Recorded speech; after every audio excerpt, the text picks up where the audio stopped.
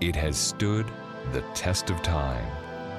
God's book, the Bible, still relevant in today's complex world. It is written, sharing messages of hope around the world.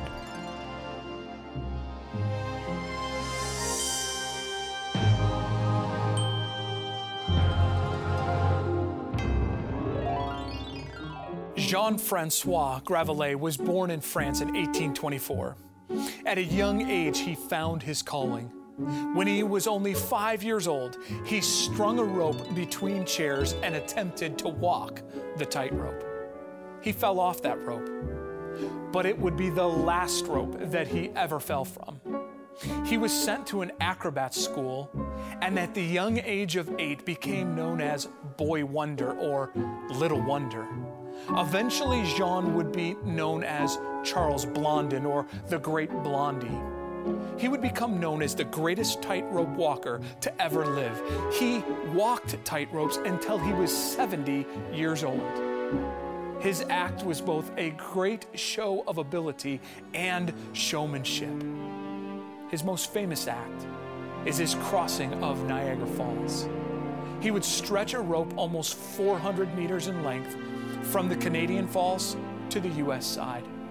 Blondin would famously cross the falls blindfolded, on stilts, pushing a wheelbarrow, and even pausing on the rope to eat breakfast.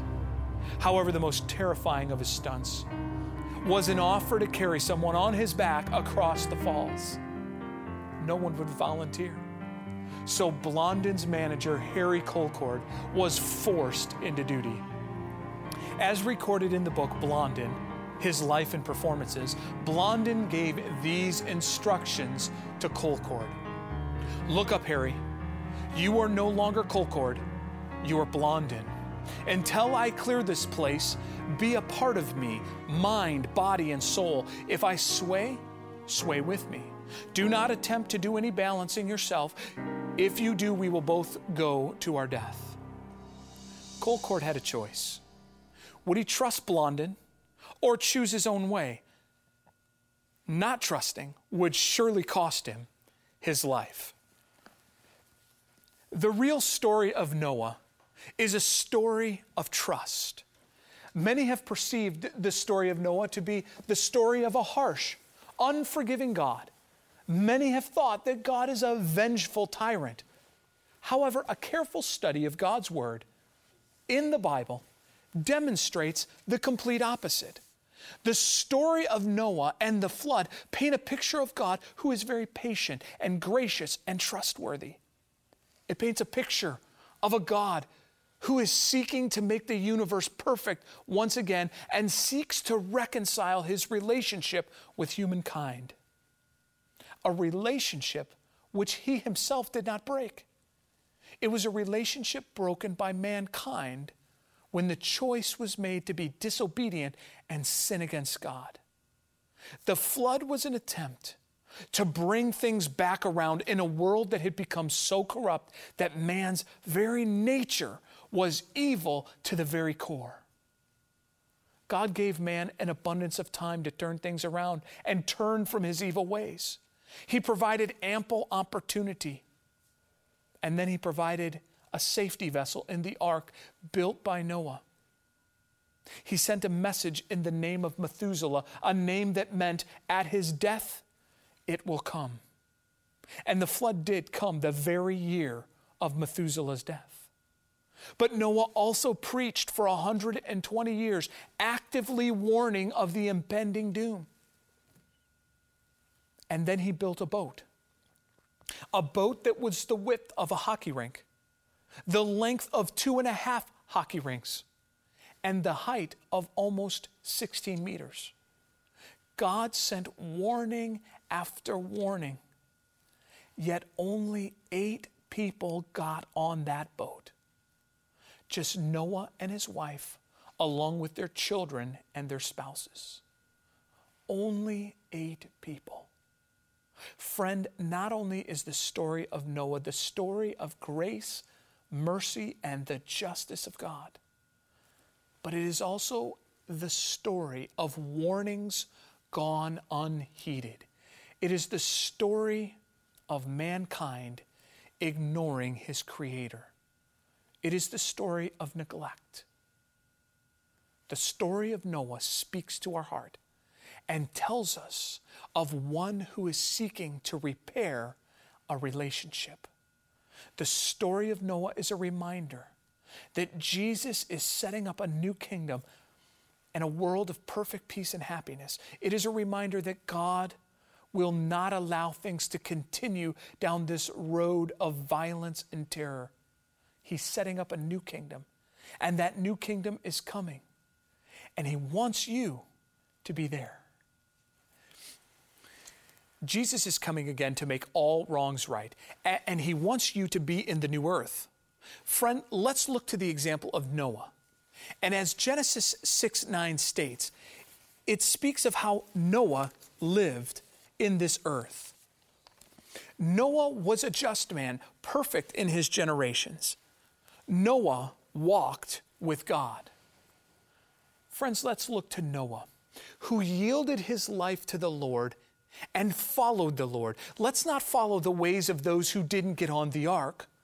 Let's yield our hearts to the one who is the repairer of hearts. But with such a powerful lesson about the character of God, what would happen on this earth?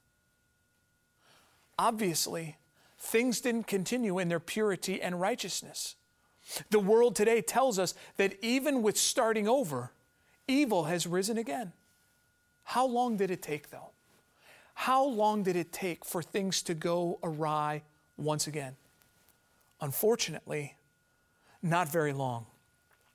Genesis chapter 9, verses 20 and 21 tell us the sad, sad story. And Noah began to be a farmer, and he planted a vineyard. Then he drank of the wine and was drunk and became uncovered in his tent. Although God had given Noah permission to eat of the clean animals of the earth, Noah also chose to farm and undoubtedly provide his sustenance through that farming. As a part of his farming, Noah planted a vineyard, and there is no question that he planted the vineyard for the grapes and for the juice of those grapes. Noah was familiar with the result of drunkenness and the terrible results of drinking fermented beverages. He would have seen that in the sin and rebellion of the pre-flood world, drinking was very harmful. No doubt Noah would have been familiar with the principles of drinking alcohol. He would have known God's timeless principle found later in the book of Proverbs, Proverbs chapter 20 and verse 1. Wine is a mocker, strong drink is a brawler, and whoever is led astray by it is not wise. He would have known the changeless principle found in Proverbs 23, verses 31 and 32. Do not look upon wine when it is red, when it sparkles in the cup, when it swirls around smoothly. At last, it bites like a serpent and stings like a viper. Noah saw the results in the pre-flood world of what drinking alcohol does. But one of the beauties of the Bible is that it doesn't just give us the stories of victory. It doesn't just tell us the nice things, but it also shows us failures. Noah, as the Bible calls him, was a righteous man. Noah lived according to the truth found in 1 John 2:1, one of my favorite verses of the entire Bible. My little children, these things I write to you so that you may not sin. And if anyone sins, we have an advocate with the Father, Jesus Christ, the righteous. The goal of the Bible, the goal of our relationship with Jesus is to live like Jesus lived and to live a victorious life under His grace. But if we might stumble, Jesus will lift us up and encourage us to continue on the path of eternal life. Part of the post-flood story is that our previous spiritual experiences and victories are no guarantee of future success in the spiritual life. Noah walked with God, but for a moment he took a detour. And isn't it interesting? In the aftermath of the flood, an extremely high spiritual moment, that's when Noah sins. Friends, we can never let our guard down. We need Jesus at every moment of every day so we can be faithful to him. And while Noah had this weak moment, it led to another sin. Not his own sin, but to the sin of another individual. Genesis chapter 9 continues the story of Noah and continues this sad chapter in the story of Noah. And Ham, the father of Canaan, saw the nakedness of his father and told his two brothers outside. But Shem and Japheth took a garment, laid it on both their shoulders, and went backward and covered the nakedness of their father. Their faces were turned away, and they did not see their father's nakedness. Noah's drunkenness led him at some point to disrobe, and in disrobing, he would have been completely naked and exposed himself. Now, God has made it clear in his word that it is shameful for a man to expose himself in such a way. What Noah did was shameful. However, Ham acted even more shamefully. Upon finding his father, he could have privately covered him. But instead, he broadcast the embarrassment to his brothers. Now, some have come up with some very creative thinking on what it means that Ham saw the nakedness of his father. But I like what the Bible Knowledge Commentary directly says about this text. Many fanciful ideas have been proposed, but the Hebrew expression here means what it says. Ham saw his father's nakedness. He was not involved with Noah sexually, for in that case, the Hebrew would have been translated, he uncovered his father's nakedness. Instead, Noah had already uncovered himself, and Ham saw him that way. Now, because of Ham's sin and his own character, the generations that followed him no longer desired to follow God, but they desired to follow their own ways. What then did these descendants do? Well, we read on later in the book of Genesis, Genesis chapter 11, and it tells us the story of what happened with those descendants. Now, the whole earth had one language and one speech, and it came to pass, as they journeyed from the east, that they found a plain in the land of Shinar, and they dwelt there. Then they said to one another, "Come, let us make bricks and bake them thoroughly." They had brick for stone and they had asphalt for mortar. And they said, "Come, let us build ourselves a city and a tower whose top is in the heavens. Let us make a name for ourselves, lest we should be scattered abroad over the face of the whole earth." This group of people decides to build a city. And there is nothing inherently wrong with a city in general. However, these people were instructed to scatter and multiply upon the earth. Yet an even more problematic issue was their building of a tower to the heavens. Why would they do such a thing? Is it possible that this group of people was trying to make their own way and create their own salvation? Now, some might say, well, what do you mean by that? Here's what I mean. These descendants no doubt would have been familiar with the story of the flood. They knew of the destruction that had happened on the earth. And so now, in order to avoid any other type of pending destruction and to escape the possible judgment of God, they were going to build a tower to the heavens and avoid any possibility of destruction by a flood. However, in so doing, they were directly rebelling against God. and they directly rebelled against his promise. They made a decision to trust in their own way and to do their own thing. They made a choice. They made a choice to trust themselves and not to trust God and his ways. These ancient people were intelligent, and God could not allow this to happen. So the Bible goes on to tell us in Genesis 11, verses 5 to 9, what God did. But the Lord came down to see the city and the tower which the sons of men had built.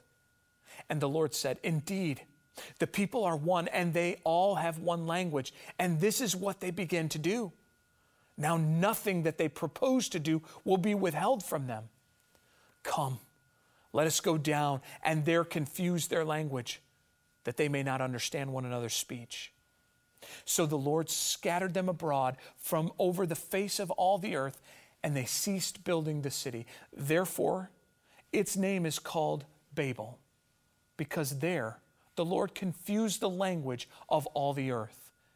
And from there the Lord scattered them abroad over the face of all the earth. Isn't it fascinating? The diversity of language and culture are all captured in just these few verses of the Bible. The language is confused.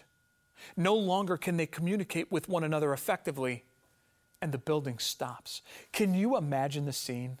The mixers are speaking Polish, and the brick makers are speaking Chinese, and the bricklayers are speaking French, so on and so forth. The confusion that would have been there would have been amazing. But I want you to take clear notice of the name that is given to this place, Babel. It literally means confusion. It is where God confused the languages. But of greater significance is the lesson that God is trying to teach us for today. It is a lesson that has been passed down through the pages of history. Here at this place called Babel, man made a decision, man made a choice to not follow the paths that God had outlined. They faced a choice to obey God or to obey the desires of their own heart, and ultimately the ways of Satan. Here, Babel serves as a picture of rebellion and confusion, a picture of rebellion against God. Here at Babel comes to fruition the text found in Isaiah 55 and verse 8. Isaiah 55 and verse 8. For my thoughts are not your thoughts, nor are my ways your ways, says the Lord. For as the heavens are higher than the earth, so are my ways higher than your ways, and my thoughts than your thoughts. The lesson of Babel is that God's ways are best. But when we choose to go another way, we have placed ourselves on a road that has a very bleak outlook. This city of Babel in the land of Shinar would eventually become and be known as Babylon. Throughout time, Babylon would become a fitting symbol of rebellion against God. And what emerges throughout the Bible is the tale of two cities. It is the tale of a decision to be made by each individual on this earth. What emerges from the story of Noah and the flood is the story of a decision. It is the decision to follow God or to follow man. The fitting symbol that emerges from the story of Noah is Babylon as a city of rebellion. Throughout Scripture, while Babylon represents a city of rebellion, Jerusalem represents the city of obedience and to submission to God's will and His way. We fast forward from the times of Noah to the time of Daniel. In the time of Daniel, you have the city of Jerusalem. It is home to God's people. But then you have Babylon and King Nebuchadnezzar. Babylon became a city filled with the worship of idols and false god. Paganism abounded there.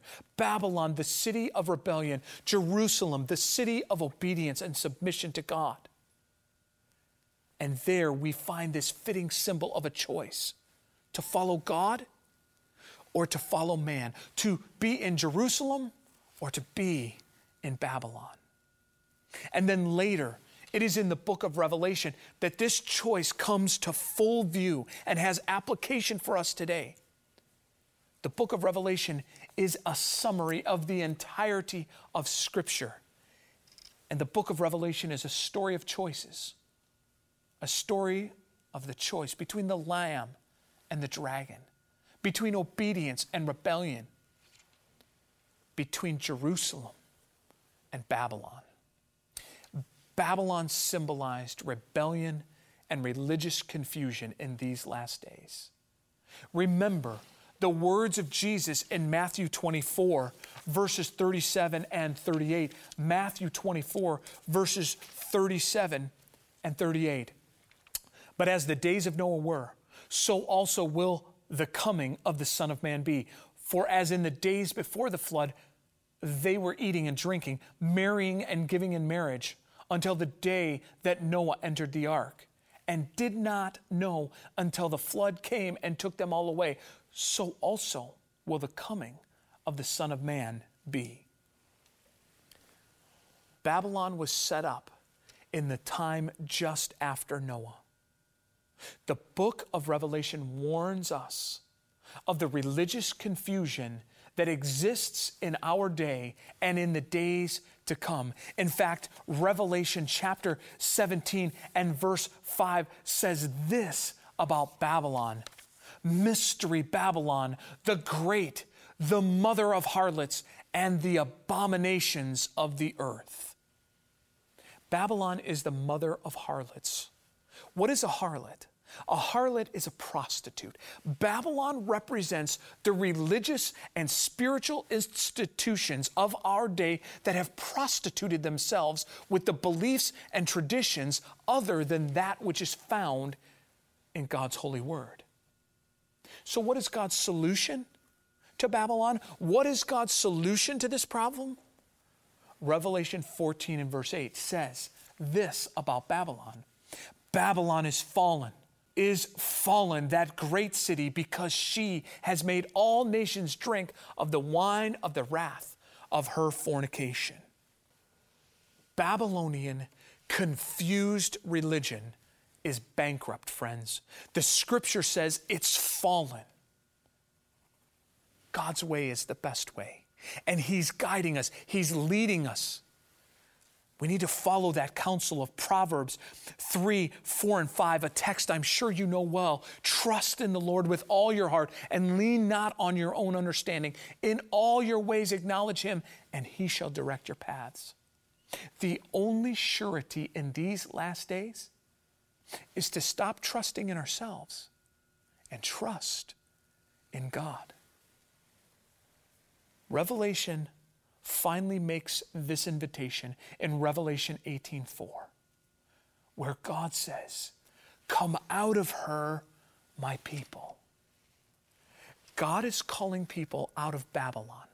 He is calling them to the safety of His ark. He's calling us out of religious confusion into the arms of the safety of Jesus. The story of Noah is the story of a loving God trying to call you back home. The choice is yours. Will you choose Him, or will you choose your own ways? Will you come to the open arms of Jesus and into the ark of His safety? Or will you wander on your own path? Harry Colcord got on the back of Charles Blondin, and he trusted Blondin fully. He followed the instructions to a T, and the two of them made it safely across. Friend, Jesus loves you. He died for you, and He died for me. He's calling us home. He's saying, trust me fully. He's calling you, and He's calling me to get on His back and hold on for our life. Friend, we don't have to be people with no home. Jesus wants you to be God's son and God's daughter. All it takes is for you to give your life to Him. The choice is yours. What is holding you back today? Today, do you want to say to the Lord, the real Noah teaches me that I can trust God, and I'm going to make the choice to trust Him fully. Today, I give my life to Him. Today, Jesus, won't you change my life and help me to follow you all the way? Let's pray. Heavenly Father, we have seen from the story of Noah that it is a story of choices. And so today we choose to follow your Son, Jesus. Please help us.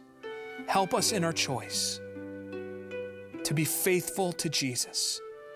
Change us from the inside out, Lord, and help us to become like your Son and be examples to those around us.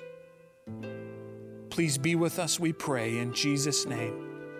Amen.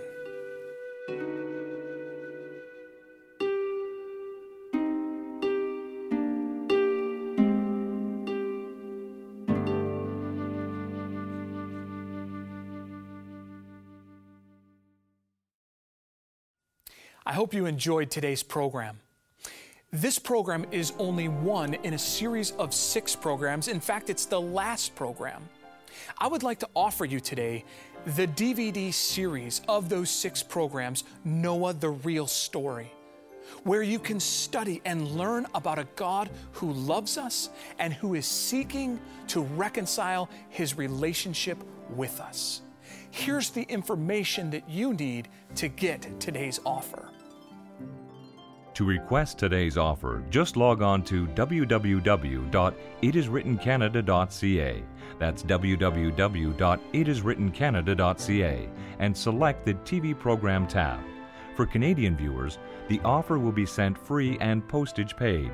For viewers outside of Canada, shipping charges will apply. If you prefer, you may call toll-free at 1-888-CALL-IIW. Or if you wish, you may write to us at It Is Written, Box 2010, Oshawa, Ontario, L1H 7V4. Dear friend, the story of Noah teaches us about God, about a God who is gracious, who's loving, who's merciful, but who's also just.